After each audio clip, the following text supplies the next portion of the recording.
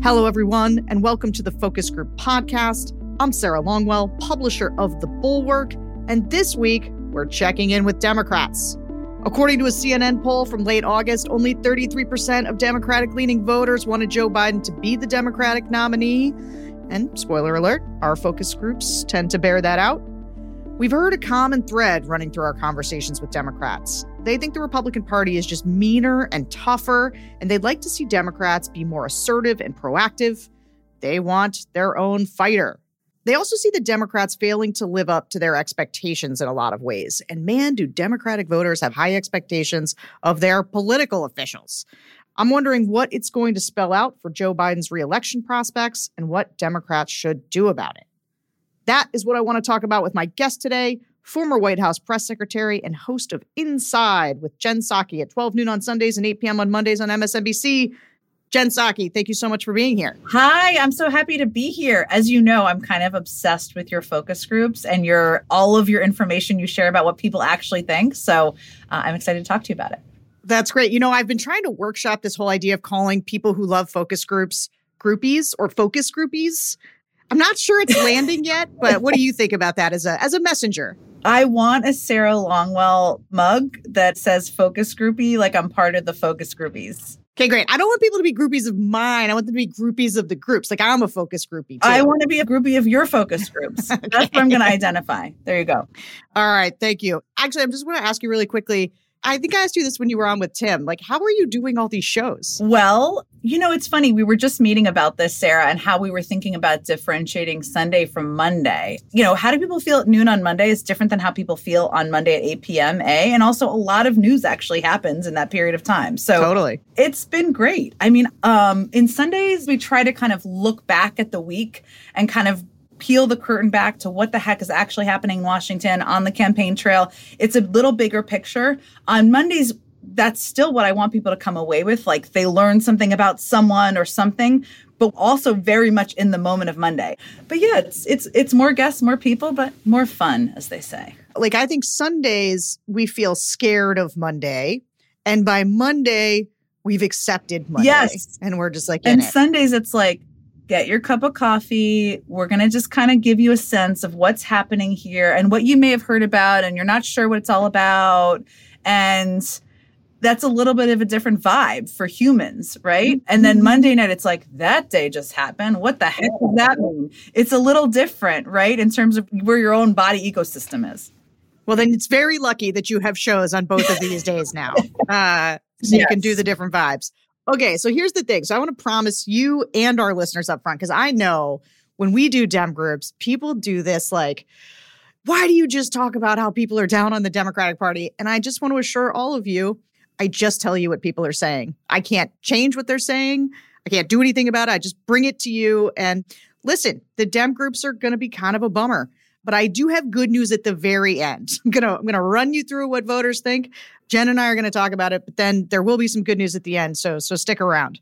Okay. Can I also just add for Democrats who are listening, who are stressed about hearing this, you have to hear it, right? It is so important to be clear-eyed about what the realities are of what matters and doesn't matter and what people worry about and what they don't. And sometimes it's not what you think, and it's not always what you're hearing through the media. I'm not a media trasher. I'm in the media, but sometimes you got to really talk to real people who are actual voters. So that's the value of it. You know, that's my mantra. We have to confront what is. Be in what is. That's right. All right.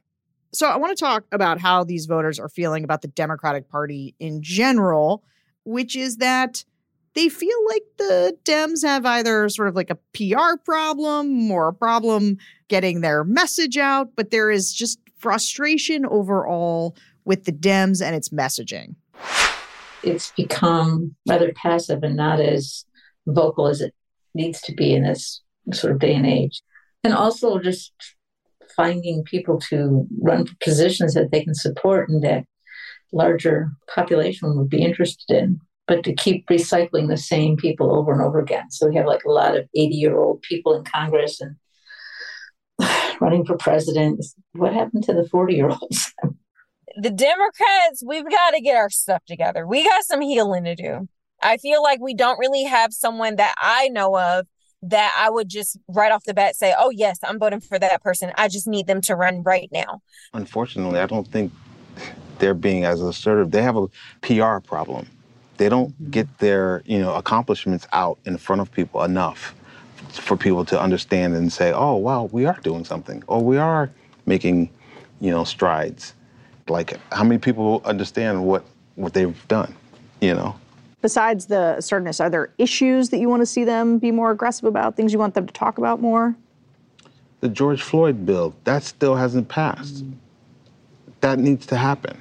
I'm sorry, that needs to happen. Neither has the ERA. Yeah. How long has that been on the table? The one thing I would say is I would like them to be a little more front and center. Hey, here's what, our focus is these next couple of years, what we want to do, and kind of use that. Trump was on TV all the time, even though we all hated it probably on this chat, but at least he was out there. He's not fighting. He needs to fight. So this is like a really common thing I hear from Democrats, right? It's like, we don't see them, we don't hear them. They say the same thing about Joe and Kamala. And then it's like, we need a fighter. So yeah, you do hear that? Yes, commonly hear this.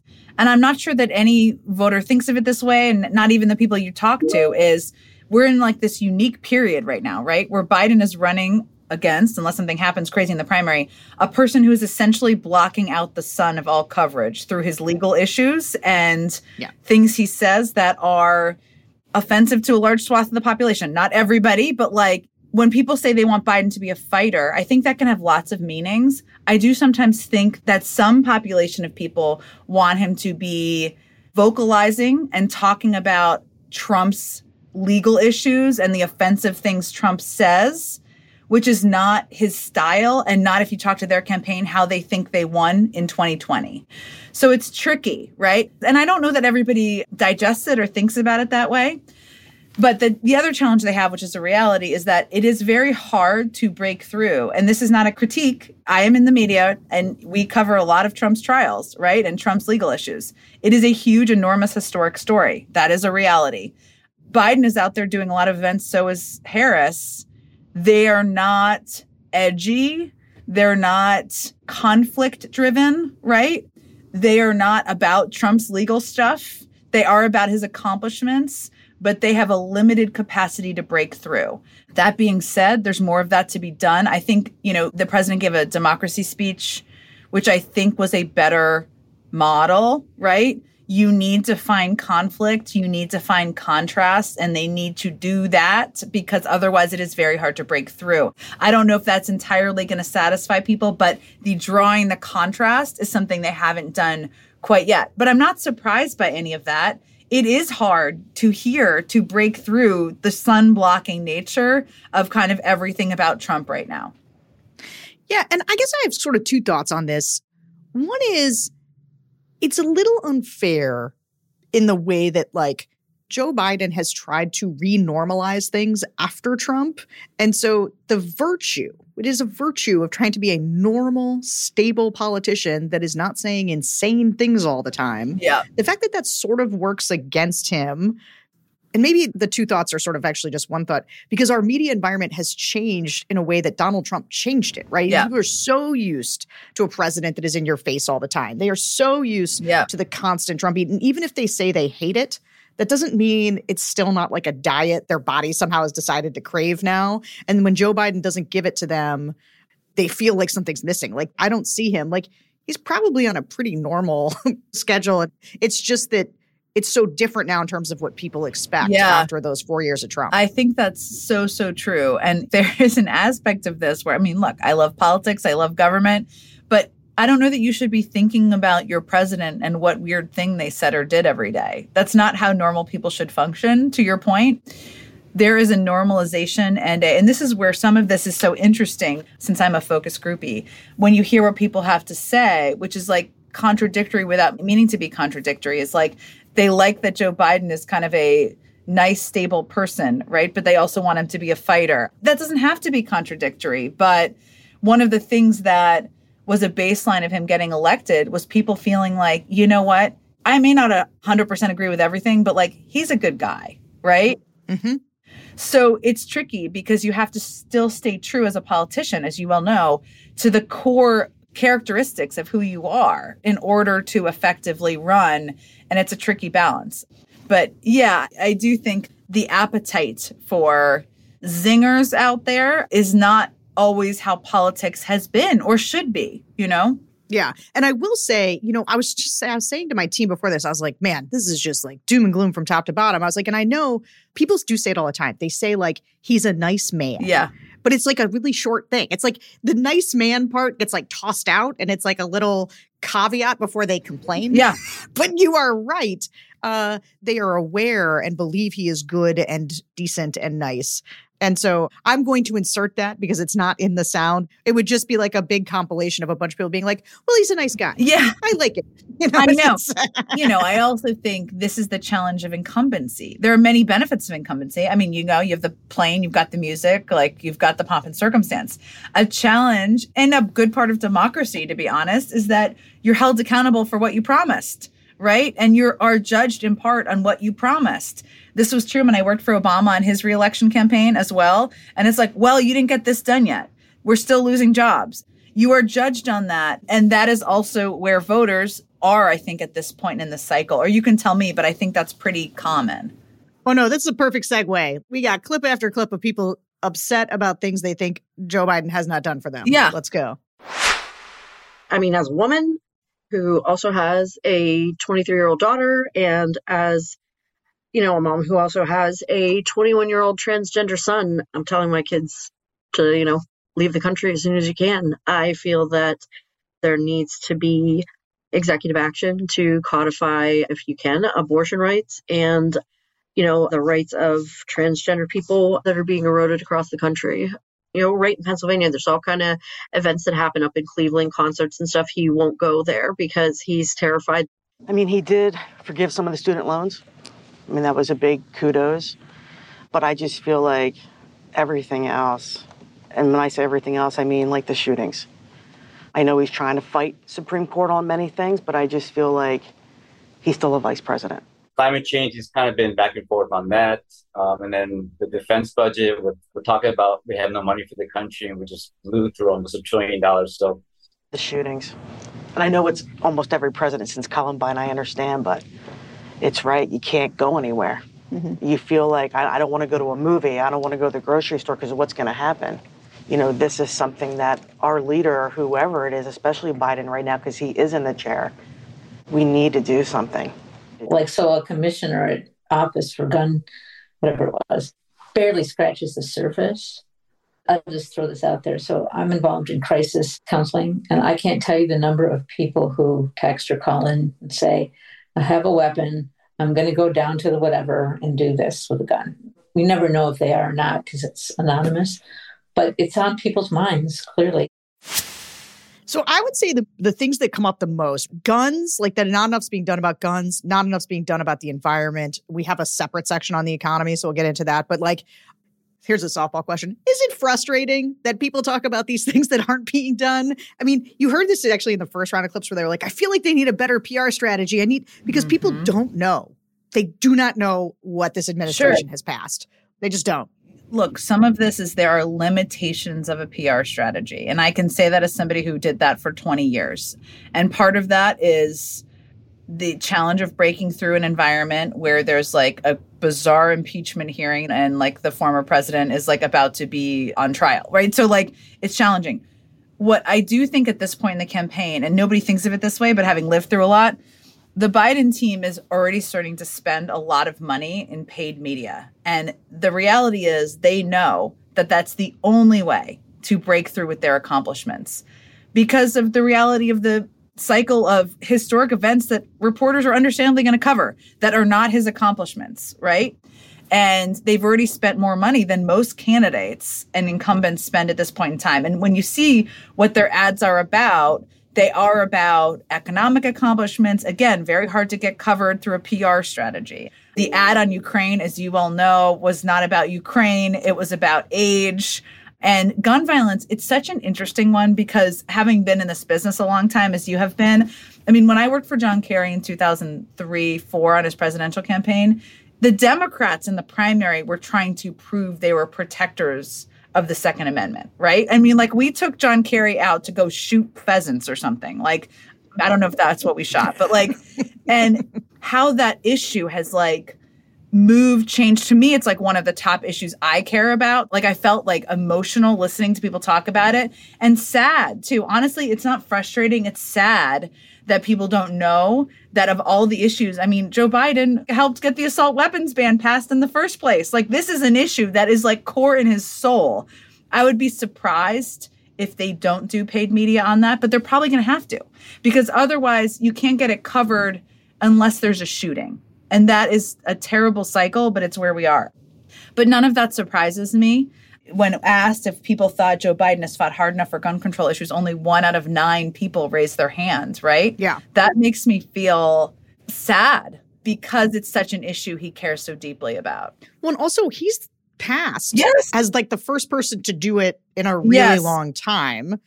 And they do seem to understand that it's Republicans blocking them. Yeah. But this is where I think the fighter stuff comes in. And also, frankly, just a misunderstanding of the limitations of how what a president can do. works. Yeah. And like what government can do. But I think what people sort of crave is a more aggressive way, not just of saying like, I care about this issue, but of like, I would do all of these things, but for these Republicans, and I want to jam it down their throats. I want to push back slightly on this idea of it's hard to break through in the coverage because, and I think I've said this to you before, but my big critique. So I am not a Gavin Newsom lover. In fact, Gavin Newsom annoys me. I am not a Gavin Newsom fan. Do you have to comment on that? I like Gavin Newsom. We don't have to debate that. Yeah, we don't have to debate. Going. But I want to say, I saw Gavin Newsom after the Republican debate fighting with Sean Hannity, pushing back against the idea that the Biden administration hadn't done anything on energy independence. And he had receipts. He was arguing. And I was like, you know, Gavin Newsom, some things you've done in California are not good, but I got to tell you, what you're doing right now is what every other Democrat should be doing. And I don't understand where the surrogate game is. Yeah, okay. This is all totally fair. And I am not putting this on the feet of media. Actually, the opposite. I'm acknowledging that all of this stuff happening with Trump and others is a huge story that people are understandably going to cover.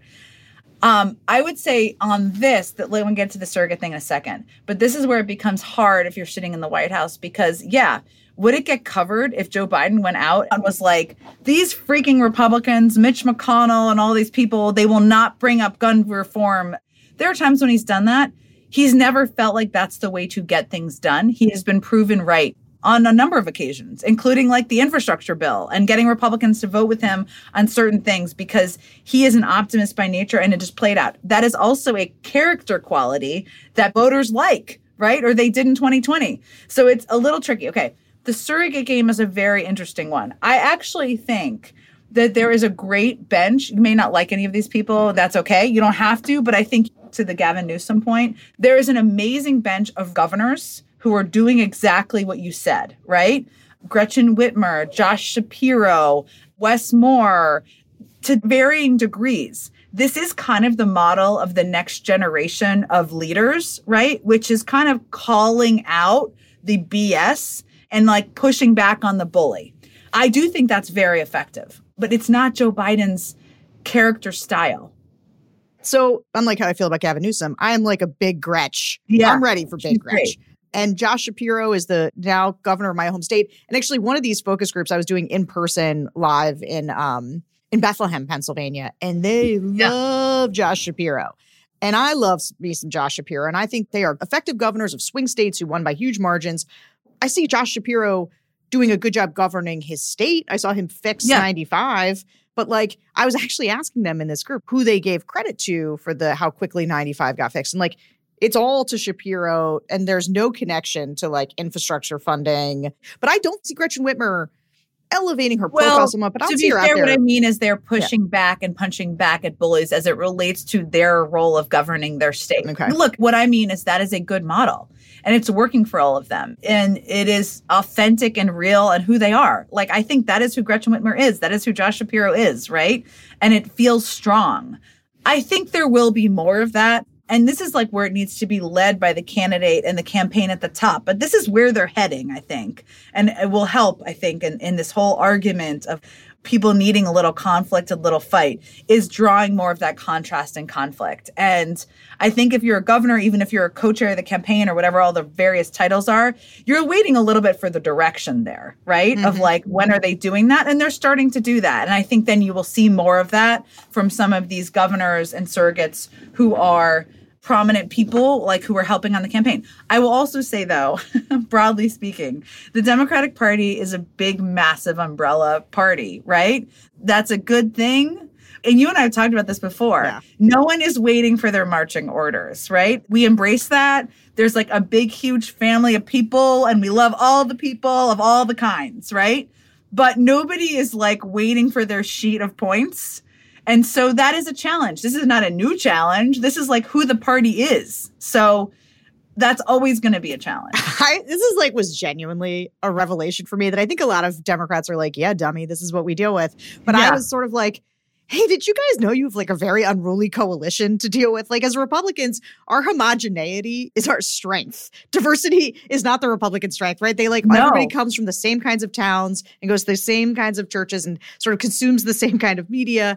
And Democrats, I'm always like, what are you guys going to do with these people? And that's why Hillary Clinton, when she was running her campaign, was like, and you get a policy and you get a policy because you got this big unruly coalition. So that's hard. It's hard for you guys. It is hard. I would say diversity is also a strength in the party because I think it pushes people to be in some ways more open-minded about policies they need to be more progressive on or realities of like what's possible.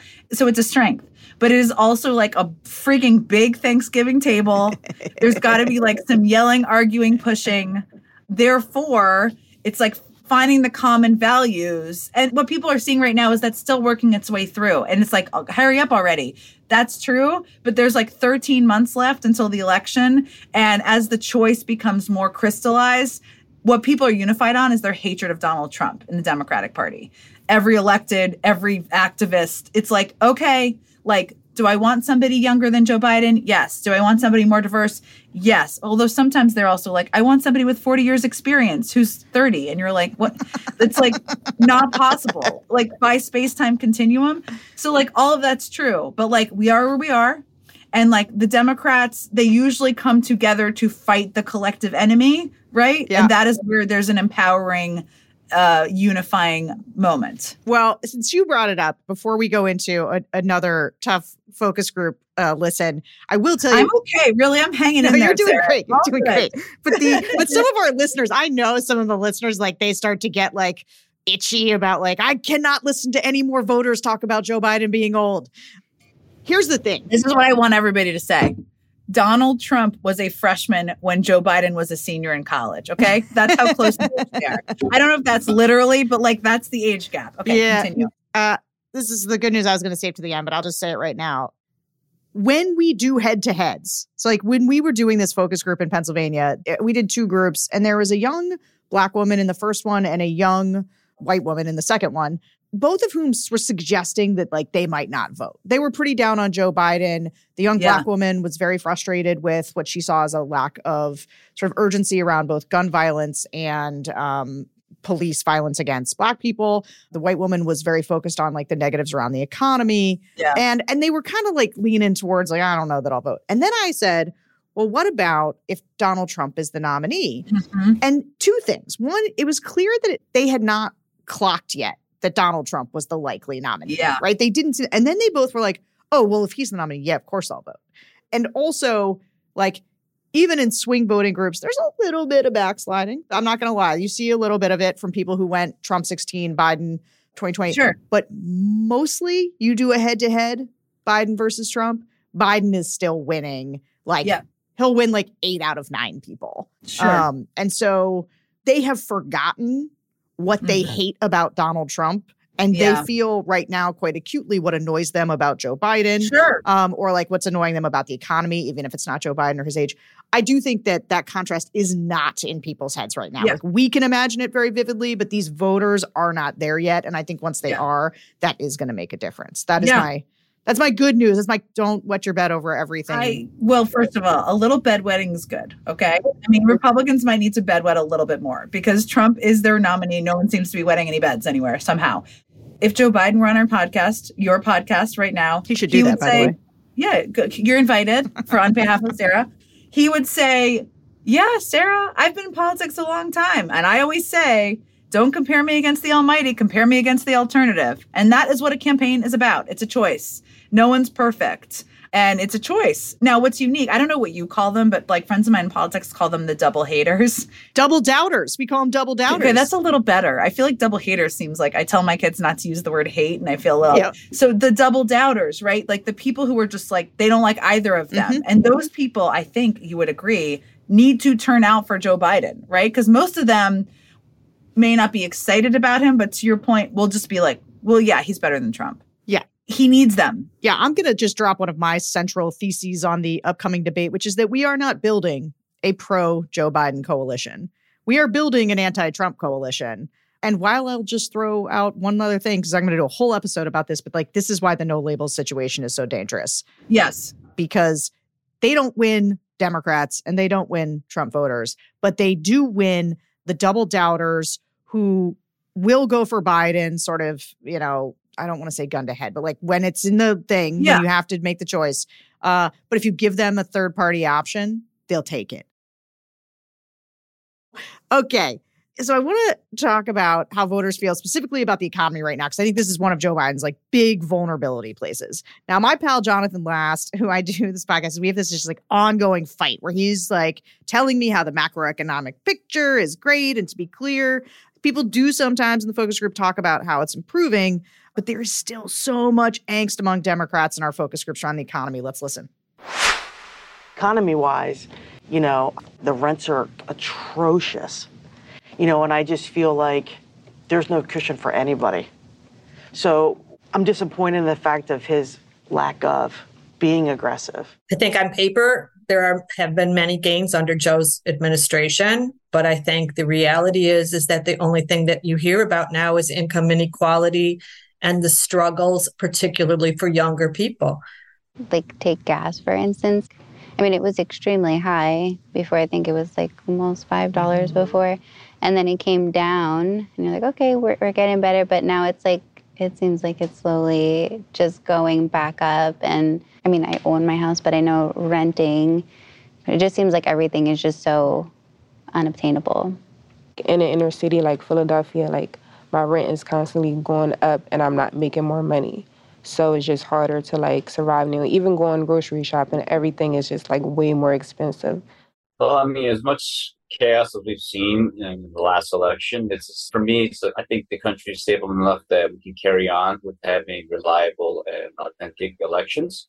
So that's not too much of a worry. It's more the money side. So there's just pockets that keep showing up where money is needed, and we constantly complain that we don't have enough money to go around.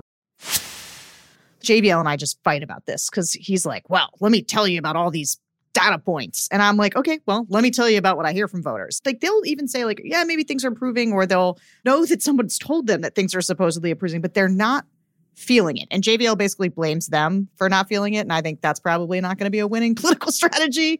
So what do you think about the economy and just how that's going to play in the election? I think they need to come to a draw in it, right? But look, I think in a weird way, this election on the economy reminds me a bit of 2012 when the economy was much worse, right? But Obama was running for re-election. I don't know what his numbers were on the economy at this point, but I think they were probably pretty bad, or right where Joe Biden's are. The challenge here, I'm going to say something very obvious, but I found this throughout my political career. You don't get credit for making things less bad. And in some ways, when you're coming out of an economic downturn, whether it was the recession or COVID and the impacts on the supply chain that impact things like rent. Yep. When you're explaining it, you're also not winning. I've learned that. But like, and this is not a critique of the voters. This is just people are experiencing and talking about things they're living in their daily lives. And you could argue with these people, well, okay, your rent's up, but like, you know, we gave you money during COVID so you could pay groceries and like pay your rent, and like, we gave it to you for a really long time. And also we did, you know, these other things to lower the price of gas. It's like people are like, I don't care. I'm just thinking about my week to week, right? That's human. You have to be very sober and clear-eyed about that in politics, okay? The other thing is like data does not move voters. I am with you 100%. Data, people are like, data, what do I care about the GDP? We learned this with the Affordable Care Act and the selling of the Affordable Care Act. In the early days, we sold it, you probably remember this, as the bending the cost curve, which is like still super good messaging. Right, which is like lowering the cost for people, right? That didn't work. There was a lot of opposition to it. It really started to work. Well, people don't like things being taken away from them, A, so that helped. But B, when we started pulling out the pieces and people were like, oh, wait, yeah, that thing where I can keep my kids under 25 on healthcare, I like that thing. Or like pre-existing conditions. Joe Biden, his superpower is not speech giving, right? I mean, he gave a great speech on democracy and he has given some great speeches. His superpower is not that. His superpower is empathy, and his superpower is actually caring deeply to his soul about workers. And, you know, this is why him going to the picket line and like being with auto workers, that is who he is, right? Donald Trump being with like people who are non-union workers and like trying to do a visual event. I mean, that is the contrast right there, right? So it's finding moments that people can see the connection and the humanity and how he actually is feeling people's pain.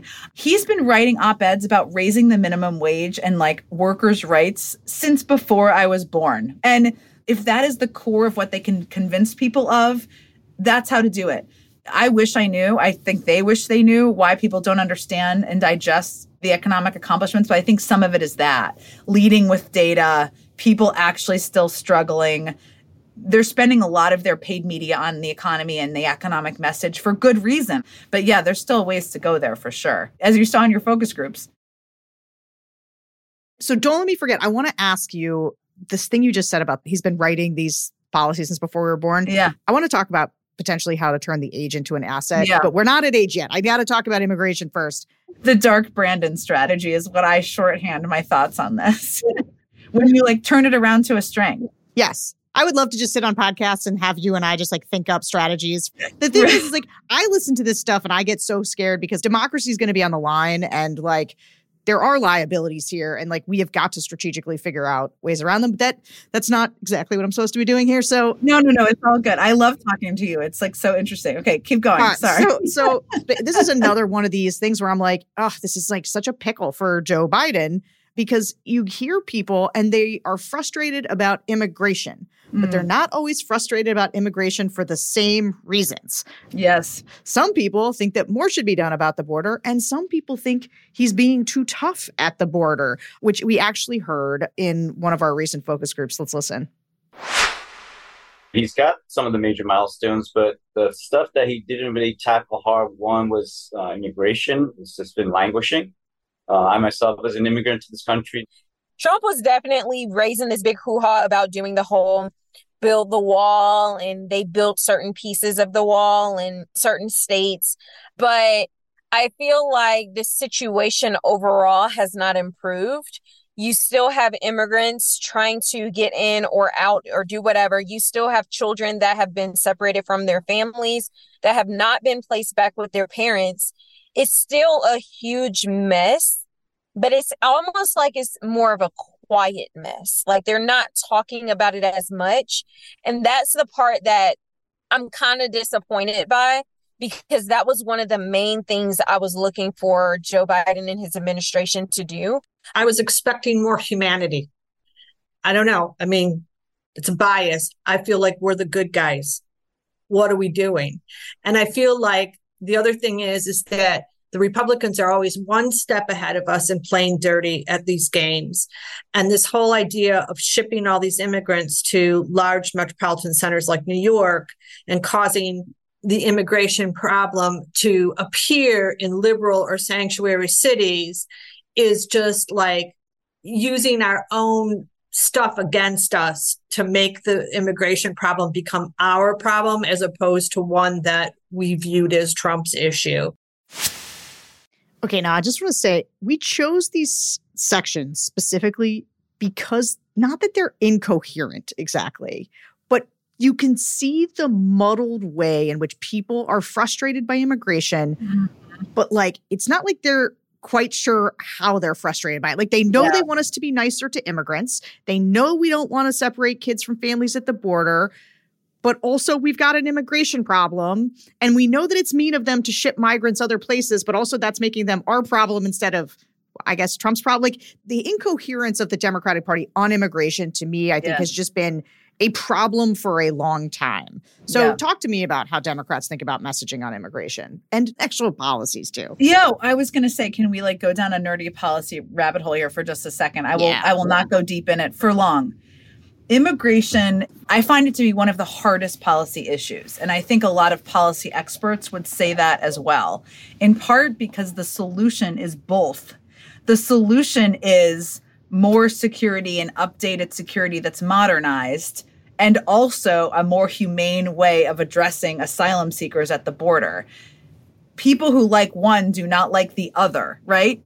It's also an issue that is so mired in dysfunction, frankly. Like, there's a bill that Joe Biden proposed his first day in office that should be supported. I mean, there can be disagreements about components of it by most people in the Senate and in the country, because it would do both of those things, right? By making it more of like an electronic security system. A wall, by the way, even if you're like the person who wants to stop people from coming to the country, does not work. We're in 2023. So it's more of a modern way of addressing and using smart security and technology, while also figuring out a more humane system for people to seek asylum. Asylum seekers who have valid claims should be able to seek asylum in the United States. That's the humanity piece. Our processing, our funding for it, how the system functions is so broken and outdated. It's like everybody thinking it's horrible. It is horrible, right? I think that there is, and you caught in those focus groups kind of the different emotions. And I understand both of these emotions, right?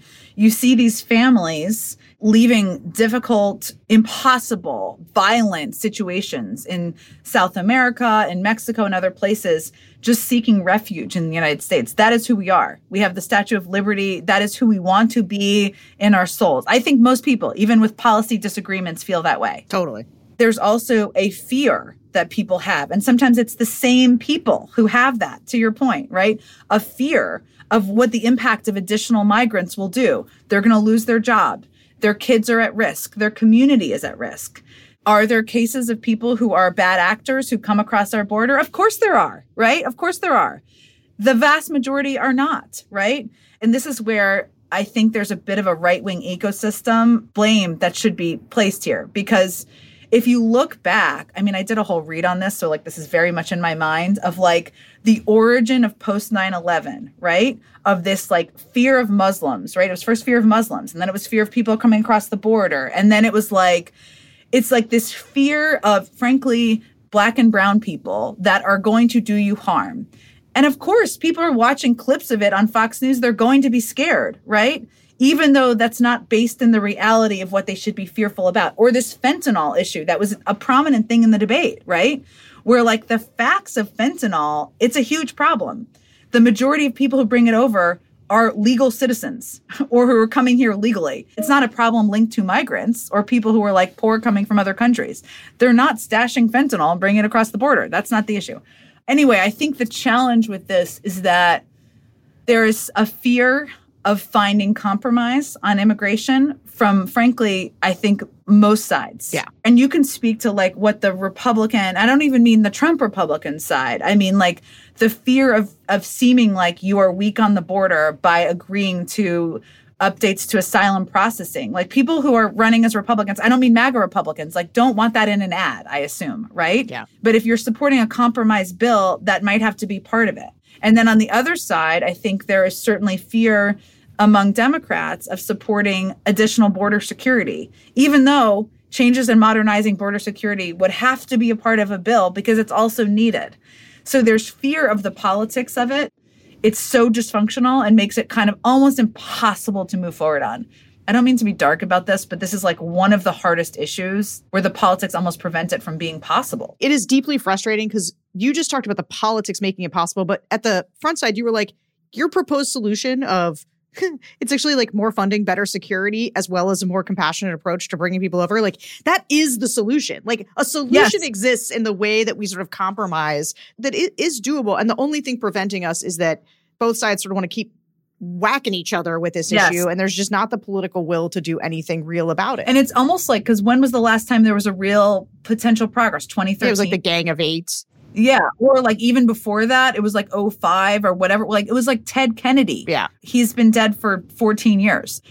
It's a sad thing. It's like we used to say when people would ask us about this, like, Joe Biden does not expect that his proposed bill is going to be a final bill, but like Republicans wouldn't even come talk to him about it. Yeah. I mean, it's like there's no willingness to even have a conversation. The post-Trump world, too, has made it, like, to your point, like there is no Republican who can look like they are giving an inch on basically guns or immigration, even though in both those issues, there is widespread bipartisan interest in there being sort of some solution arrived at. Yeah. Yeah. Okay. Well, let's not get lost in that one because that's... We didn't solve that one, but... Yeah, we're not going to solve it today. But we should talk more about it. I feel like we could solve it.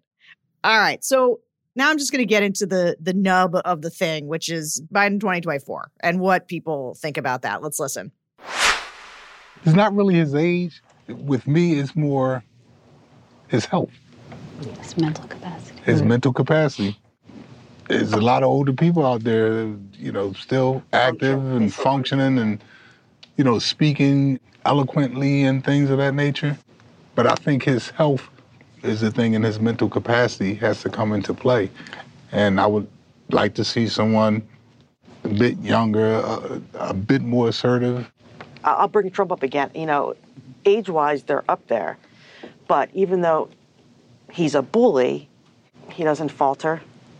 He doesn't mumble. He doesn't fall off the steps. I mean, Biden does. So I think it's a matter of, you know, I don't think he has enough confidence. Generally, incumbents, you know, have the upper hand. However, you know, I don't feel like he's the best candidate that we could probably put out there. I think we just need like a younger person. I just feel like the whole government is run by like older white men. And I just feel like we just need somebody younger who's still almost kind of like with the times. Okay, so this is, again, from a very recent group, but I mean, the age thing, it's been funny to me to watch the Democratic chattering classes like start to freak out in the last like month over the age question. And I was like, voters have been talking about this for a couple of years now. So like, I don't know why we just decided this is a problem, because guess what? It's one of those things that's just going to keep going in the same direction, not solvable.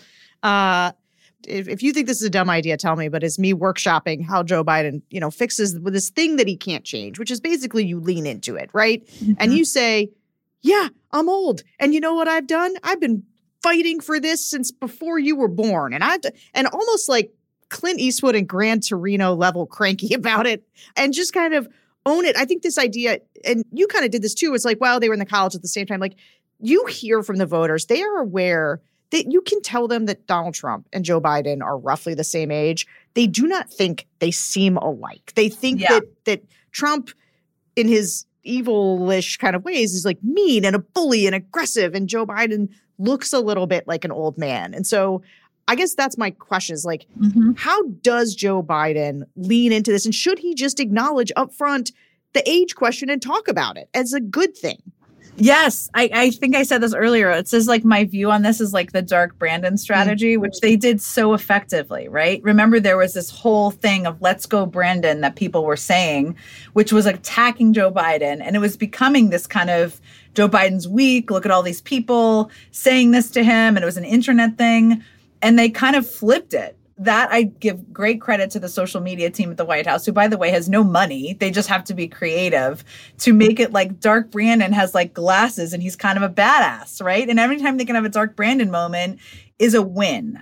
And on the age thing, yes, I think it's part Clint Eastwood and part like humor. Yeah. Humor is a very effective way of taking the power out of something. Yeah. And, you know, he'd have to come up with something that's a way of delivering it. But again, you'd have to be kind of over the top about it, right? Like, you know, about how you use humor, just like how you use Clint Eastwood. We need a funny Clint Eastwood. Is that possible? And, you know, the thing is even though it's only been a discussion for a couple months, in the White House, they've been well aware. This is like shown up as a focus groupie for years, right? Joe Biden is 81. Nothing is changing about that. This is so interesting when you hear people's explanations because it's like, they're like, it's not age. And you're like, it is age. You just don't want to say age. And like, that's okay. It's probably unconscious. There is nothing that suggests he's senile or like not with it. I mean, this is like, I worked for him, but also like he's never had a bad medical report. He's always like in great health. I mean, knock on wood, but like there's no evidence. It's like people need to justify it for themselves in some capacity. But he is 81, and that's a reality that they can't change, even though the other things are not based in fact. But I think it's like really diving in and embracing it. It is funny to listen to Democrats talk about his age because they're like, it's not that he's old. It's just, it's this. Whereas like the Republicans are like, he's already dead, and they are weekend at Bernieing him, and they're spoon feeding him oatmeal all the time, and he's lost all his faculties. Like Kamala Harris is already running everything behind the scenes. And this is, as you know, kind of an effective, and I mean kind of in an evil effective way, thing that's been being pushed online for years. Yeah. That it's not, age is just a fact. It's that like he's senile, like the tripping up the stairs. Like people don't even necessarily know who's like which party's in charge of government, right? Like the fact that people know he tripped up the stairs is because it's been pushed effectively that he's like losing his faculties. Yeah. I trip up the stairs every day. Me too. I trip up the stairs. I wear sneakers because I fall. Yeah. I spill stuff on my stuff all the time. All the time. And also the other thing about Joe Biden is like people have been following him for a long time. He's always been long-winded and always been somebody who kind of like sometimes trips over words. By the way, he's dyslexic. It's like, this is who he is. Yeah, there's this thing, the way the Democrats talk about it, that I find it's sort of sweet, but they're rooting for him, but they're nervous. Like they're nervous when he talks. They're nervous when he walks. Like they're sitting there going, don't fall, don't fall, don't fall. Get it out. Get the sentence out. And like, I think that is something that sits with them. It's not mean, but it's just they're worried. And it leads me to sort of the next piece, which is that I'm not sure a vice president has ever mattered more as an electoral issue. And I think one of the reasons Republicans push the age, the senility, whatever, is because they know that Kamala Harris is actually less popular than Joe Biden. I mean, Nikki Haley has been doing this like aggressively. Like, we're not running against Joe Biden. We're running against Kamala Harris. Let's listen to some Dems talk about Harris. I hear nothing about her. Yeah, where is she? Yeah, I hear nothing about her at all. Yeah, she was just in Philly. Yeah, she last week. Or she was in Philly. She and it said I didn't even know that. She can get on an issue and talk if you give her a chance. When Obama and Biden were in office together, you could see that both of them really acted as a team. For some reason, I don't get the idea that Biden and Harris are acting as much of a team as Biden and Obama was. It's not giving me the same energy like they had before. It would be great to have a Black woman president. That would be amazing. However, she's really quiet. Like, we don't know that much about what she's doing or like what she... Yeah, I don't know. I don't know anything much about what she's doing at all. So that's why I would feel like, well, I don't know. I think now the biggest question on people's minds is Joe capable of going through the next term fully. So we have to rely on the possibility of Kamala being in place at some point if that time does come. Her exposure on the gun panel, it's a nice win-win, I guess, for some. She does get more exposure because it's a highly volatile issue. And if it goes to crap, then, they have the VP to blame, which wouldn't really matter. So, but she does need to be exposed, and people need to kind of feel more confident that should something go awry, that she can easily adjust and transition to that position. This was a funny exchange where it was like, where is she? I don't see her. They were like, she was just here. She was just here. You didn't see her? I guess my question, they've obviously got to be thinking about how they improve her standing going into this. And like, why isn't there more of the buddy comedy type thing that Obama and Biden were able to do, where it seems like they actually like each other? I mean, I do think there's a little bit of like looking back. I'm not sure people were focused on where Biden was or what he was doing leading up to the reelect, right? To go back to your point, Harris and Biden have lunch just like Biden and Obama did, right? They do the same things they did. She's in the same meetings that Biden was in. But I don't think there was, or I don't recall, being like the same level of where is Joe Biden, even though Joe Biden was not being covered in the news hardly at all when he was vice president, right? It's so interesting listening because I feel like people's reasoning, it differs. It's like, how do you solve that? It may mean that, like, if you're sitting in the White House right now, and I bet you they're thinking about this, like, how do you show them there's always a photographer in every meeting, right? So like more pictures of them in the meetings they're already attending, right? Yeah. More pictures of them doing things together. That maybe is something that's important that isn't typically important, right? Because most people don't typically care who the vice president is. And typically the vice president isn't under the same level of attack. So there's obviously a relationship there. So that is an interesting thing that maybe could be solved a little bit visually. The exchange was so interesting for exactly the reasons you just said. It's like, I never see her. What is she doing? Well, she was just here. She's a good talker. It's like, I didn't know. It's like, are we supposed to like knock on your door? You know, sometimes it's like you could literally Google Vice President Harris and find out what she's doing if you're very curious. But people want it to be delivered to them, and I get that. I do think they have a challenge that's multi-layered, which is like there is an element of this that is Joe Biden is old. Oh, and by the way, and this is interesting why it's coming from Nikki Haley in part, Kamala Harris is a Black woman. Did you notice she's a Black woman, right? Like, she's not just like a comforting old white man. She's a Black woman. So, like, be scared of that. There is an element of that. Democrats don't think it that way, but I do think that that is something that is part of the messaging from the right wing. And there's a layer of, yes, do they even have a good relationship? And that visually you can solve a little bit. And then there's a layer of, how do you play up her strengths? Because clearly you have an issue you need to address of people's confidence. I do think what they're doing, and we'll see like how this works or if it's effective.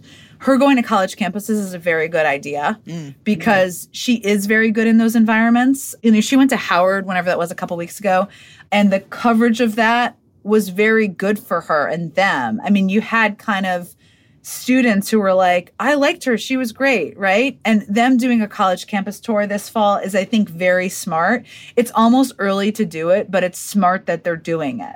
Then I think they just have to figure out from there, do we do more of that? Do we do more of something else? It's like, do you put her in ads, honestly? Like, do you like showcase them together in ads? Is that important enough, or is that not a value add? Like, these are some of the things you weigh on a campaign.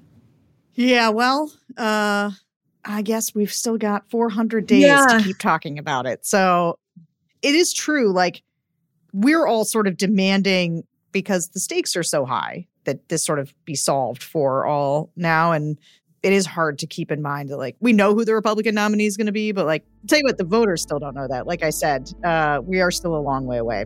Okay. Jen Psaki, thank you so much for being here. Thank you. And thanks to all of you for listening to the Focus Group podcast. Remember to rate, review, and subscribe on Apple Podcasts, and subscribe to The Bulwark on YouTube, and catch Jen Psaki every Sunday and Monday on MSNBC. We'll be back next week with an episode you are not going to want to miss. See you guys.